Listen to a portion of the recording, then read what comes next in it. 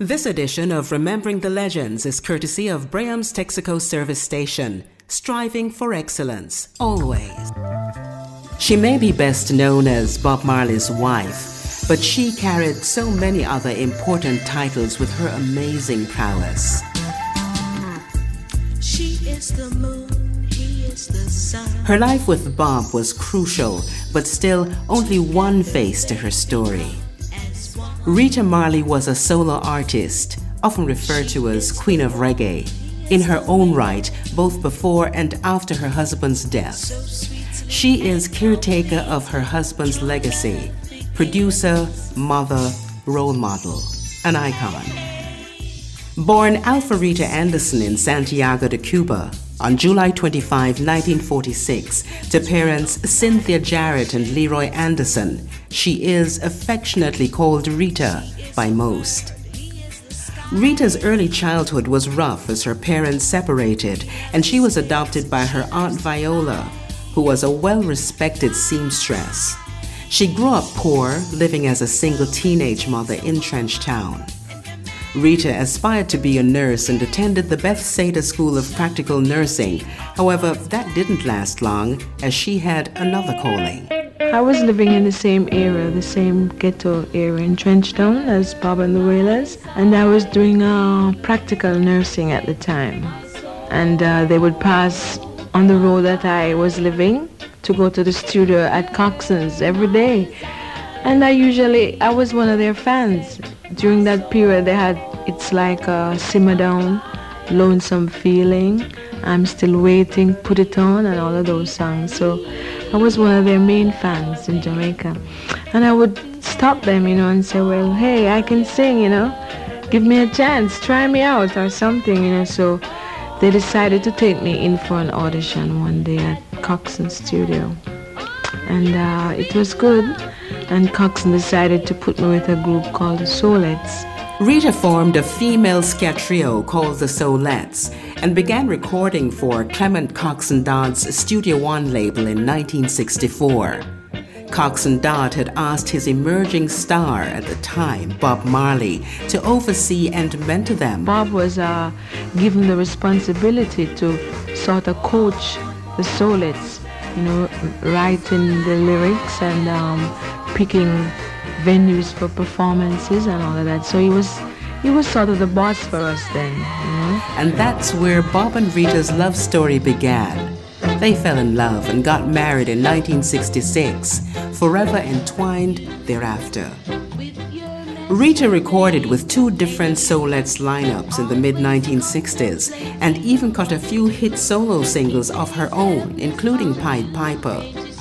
She backed the Wailers on some of their recordings in the 60s, and when Peter Tosh and Bunny Wailer left the Wailers in 1974, Rita helped organize the I-3. The I-3 was a female vocal trio: Rita, Marcia Griffiths, and Judy Mowat, three iconic ladies of reggae.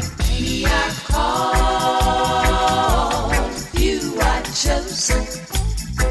You've got to be aware of the wolf in sheep. The I-3 backed Bob Marley in the studio and on tour for the remainder of his career, up until his death in 1981. During this entire time, both Bob and Rita narrowly escaped an assassination attempt in 1976. A bullet grazed Rita's head and another hit Bob's arm. How's that for Bonnie and Clyde? It wasn't a bed of roses, though, as Rita describes the marriage as full of breaks and partings, including battles over other women. Their marriage evolved with her becoming more of a confidant, friend, and business partner, and this worked for them. I see myself equal as the man, and whatever part I have to play in life, I'm going to do it to the best of my ability, without thinking about inferior or superior. Rita stuck it out as Bob succumbed to cancer and recorded the solo album Who Feels It Knows It, and contributed to other works for various recording artists. Who feels it knows it, Lord? Who feels it knows it, Lord?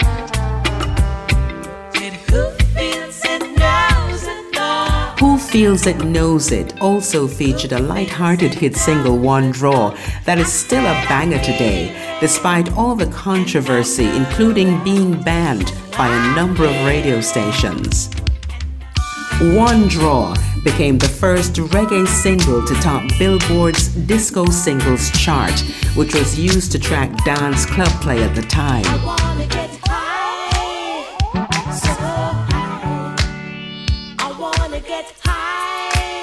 Another one of Rita's singles, Play Play, also had good success in the UK. Rita was on a roll, but she found it difficult to pursue a full-time recording career. As sweet as her success might have been, she chose to put her family first. Rita spent much of the 1980s handling the assorted legal and business interests associated with her husband's name and estate. She also spent time mentoring her children's musical venture, Ziggy Marley and the Melody Makers. In 1986, Rita had the vision and wisdom to transform Bob Marley's house at 56 Hope Road in Kingston into the Bob Marley Museum. With her purchase of the former Federal Records at Marcus Garvey Drive and later relocation of Tuff Gong International to this new address, the organization is now a leading record manufacturing and distribution company in Jamaica, the Caribbean, and the world. When Rita finally returned to solo recording, it was with 1988's Harambe, Working Together for Freedom, followed by We Must Carry On. That gained a Grammy nomination in 1992. She always had a real knack for fun yet rootsy reggae. In 1996, the Jamaican government awarded Rita Marley the Order of Distinction for her outstanding works and accomplishments, which are quite extensive. Well, it all started from where we came from, in terms of coming from Trenchtown and being able to give back to people who is actually experiencing the same thing that we had experienced, not being able to have it, like you say, you don't know what's going to happen tomorrow. And now we're able to give back to the less privileged, those in need. We're asking for others to come forward and do what you can, give back. Because it's all over the world, especially in Africa, where the need is more than wanting, it's needing. Rita later founded the Rita Marley Foundation, which is a non-governmental organization registered under the laws of Ghana, where she currently resides.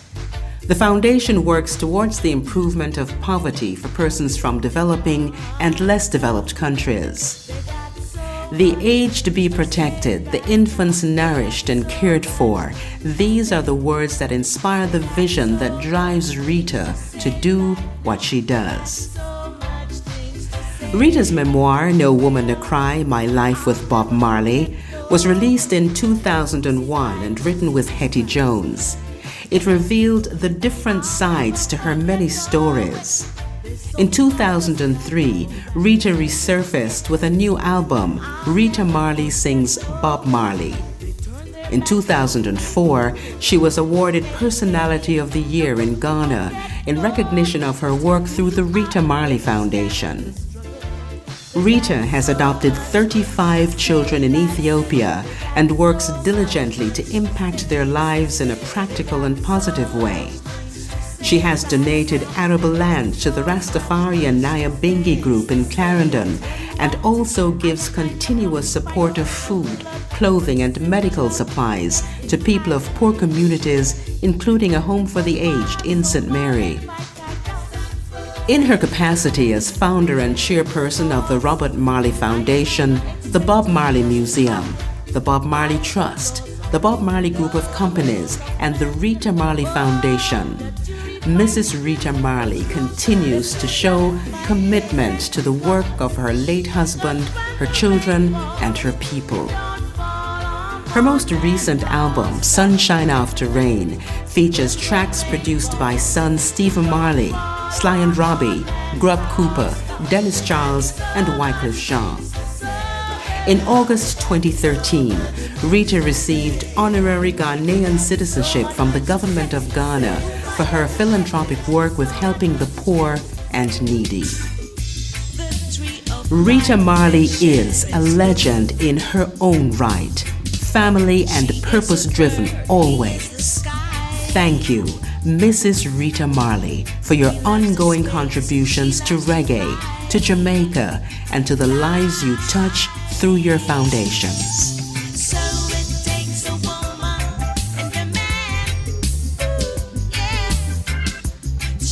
This feature was written by Abigail Wilson and produced by Norman Marsh. I'm Rosamond Brown.